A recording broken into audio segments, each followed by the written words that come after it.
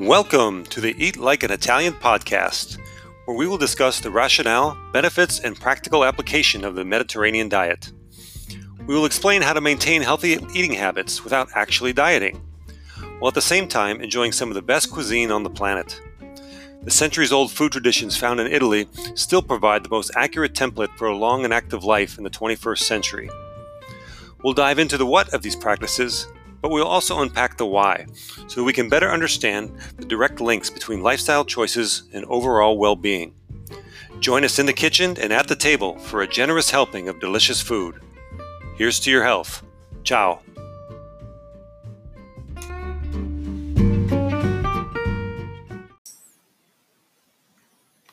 Okay, so last time I talked a little bit about the Mediterranean diet and some of the health benefits of it. We want to get some more specifics today on actually how to accomplish that. Meaning, how do you go from eating your normal global industrial diet to transitioning to a more traditional Mediterranean diet? I mean, when you do anything like this, it's not easy at first because you look at the task as being sort of overwhelming, and you say, "Oh, okay, I'm gonna eat healthy. I'm gonna, cut all the junk. I'm gonna stop drinking so much. I'm gonna go to the gym. And all this becomes overwhelming if you try to look at it all at once like that. So what I like to do is break it down into steps. And specifically, I've outlined 6 steps in which we can accomplish this without any one of the steps being too overwhelming.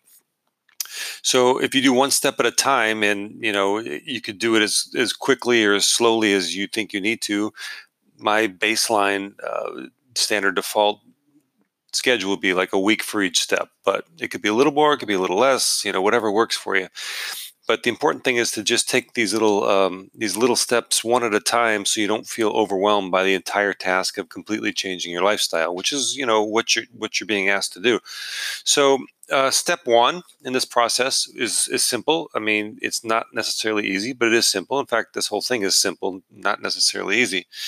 But step 1 is to just cut out all the junk. So we eat whatever you like, except for the things that we all know are absolute junk. Cookies, candy, chips, deep fried foods, cured meats, drive-through fast food, soft drinks is a really big one.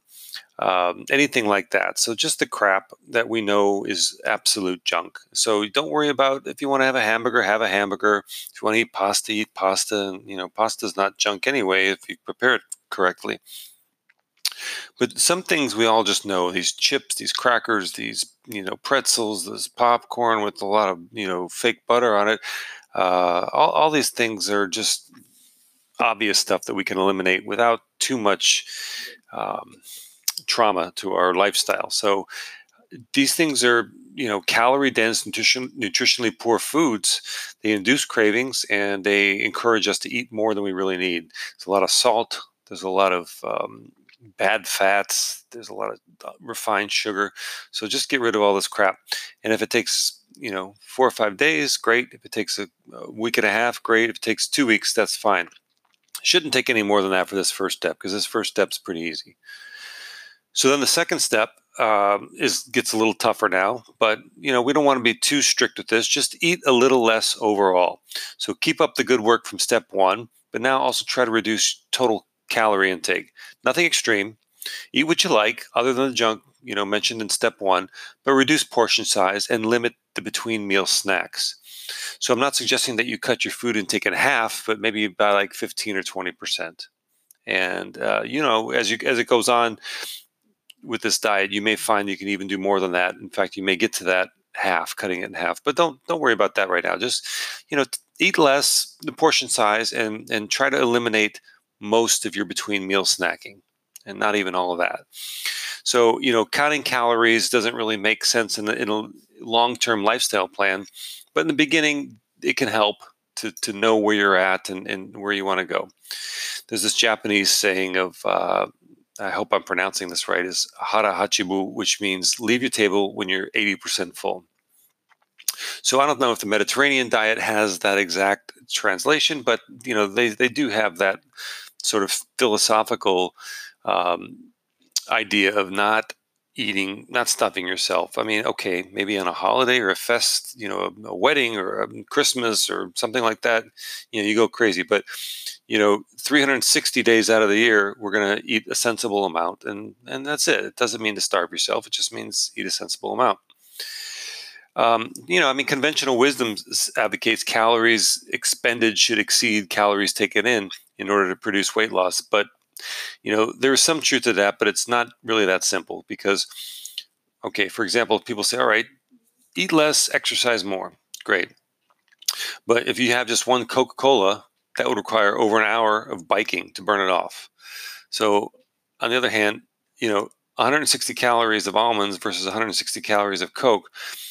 I mean, we have to look at, the differences between these two,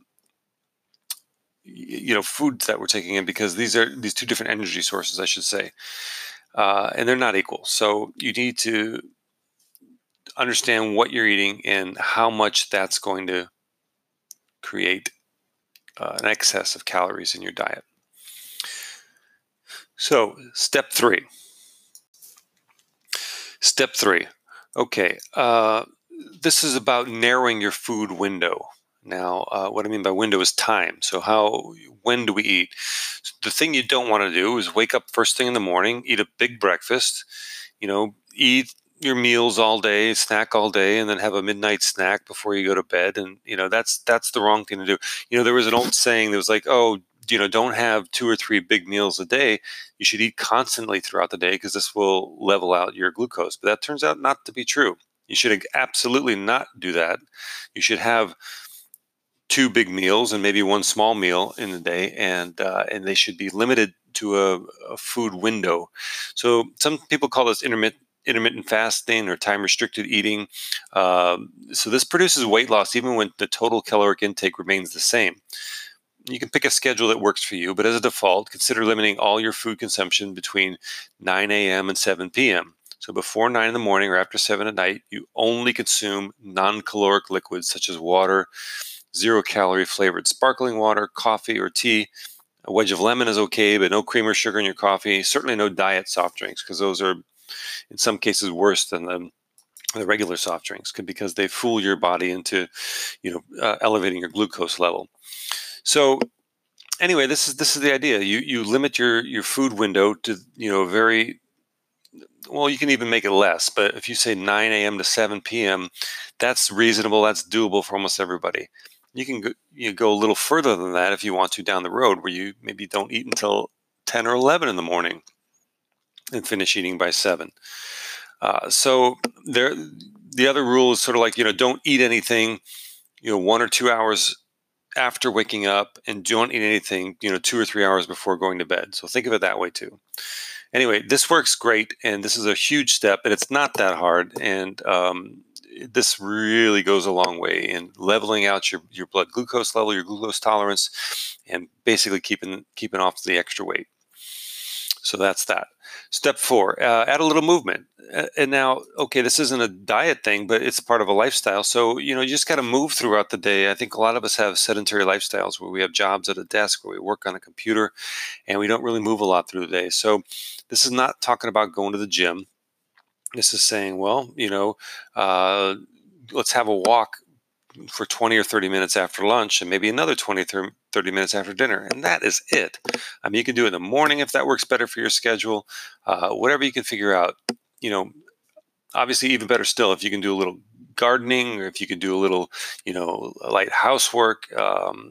You can go to the gym and work out if you enjoy it. And I think people who enjoy exercising should continue to do it. But never make yourself go to the gym or to lift weights or to run a marathon or anything like that if it's not something you enjoy. There's plenty of ways to get those same health benefits by just movement or normal exercise. You can do, instead of going to the gym and lifting weights, do body weight exercises, so push-ups and sit-ups and squats and things like that, just with your own body weight. You don't have to add any barbells or dumbbells or anything. Just do that sort of thing, and that's plenty to get the health benefits.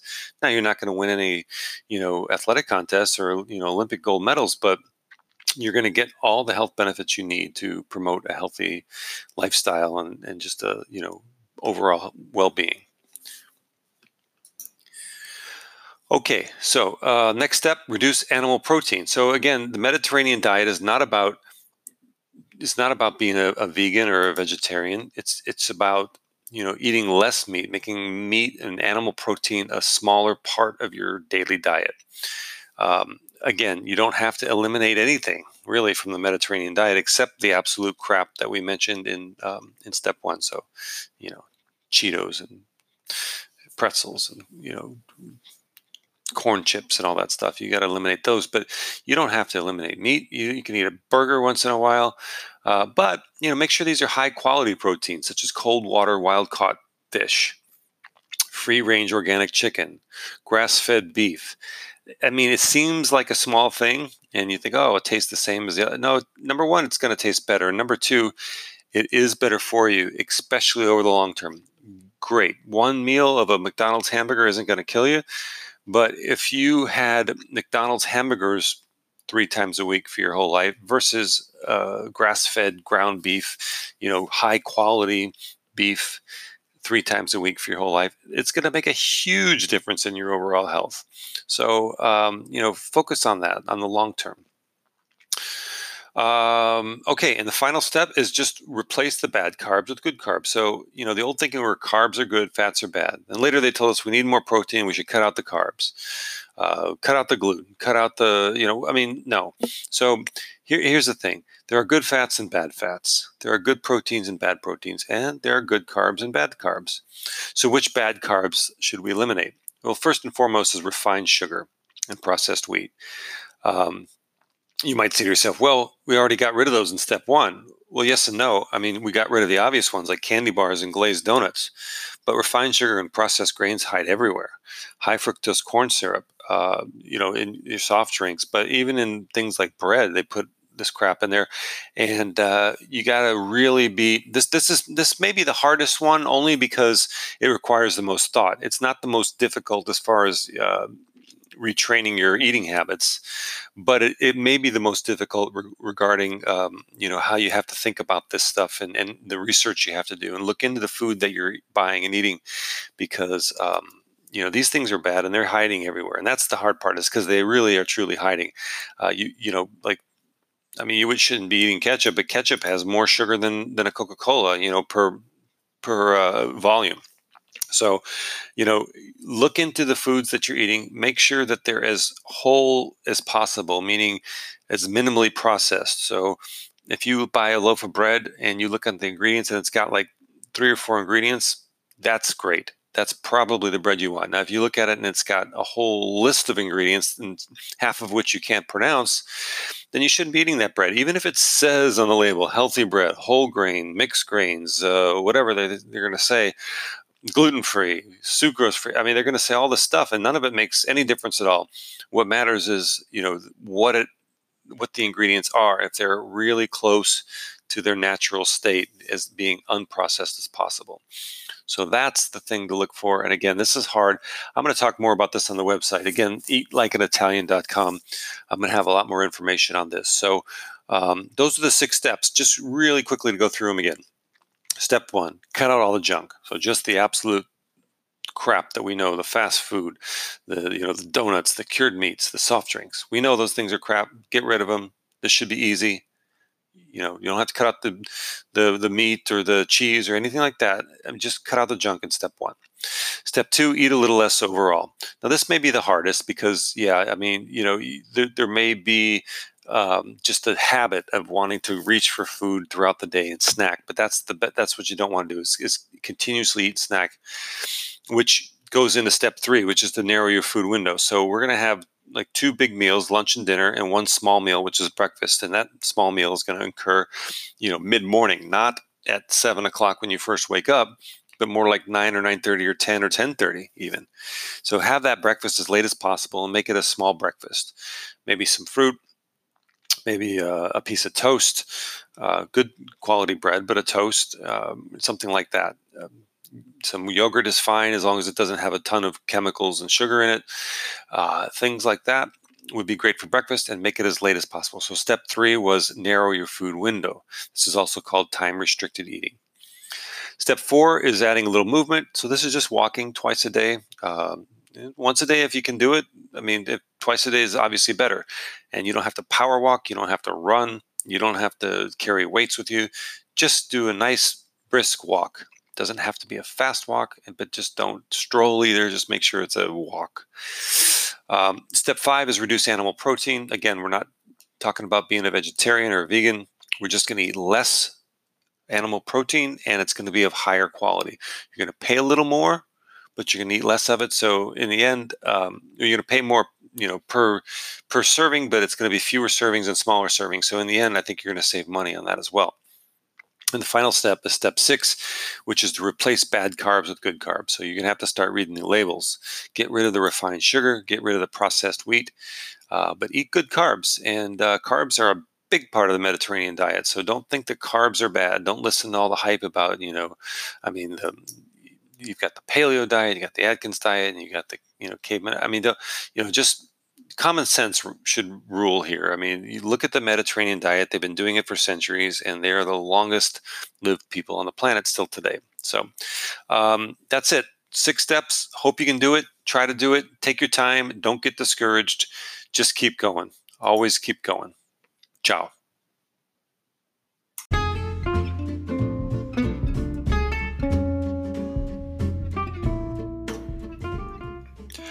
Well, that's it for today's episode. Come back next time for another generous helping of straight talk about the benefits of a Mediterranean diet. And find us on our website at eatlikeanitalian.com. Ciao.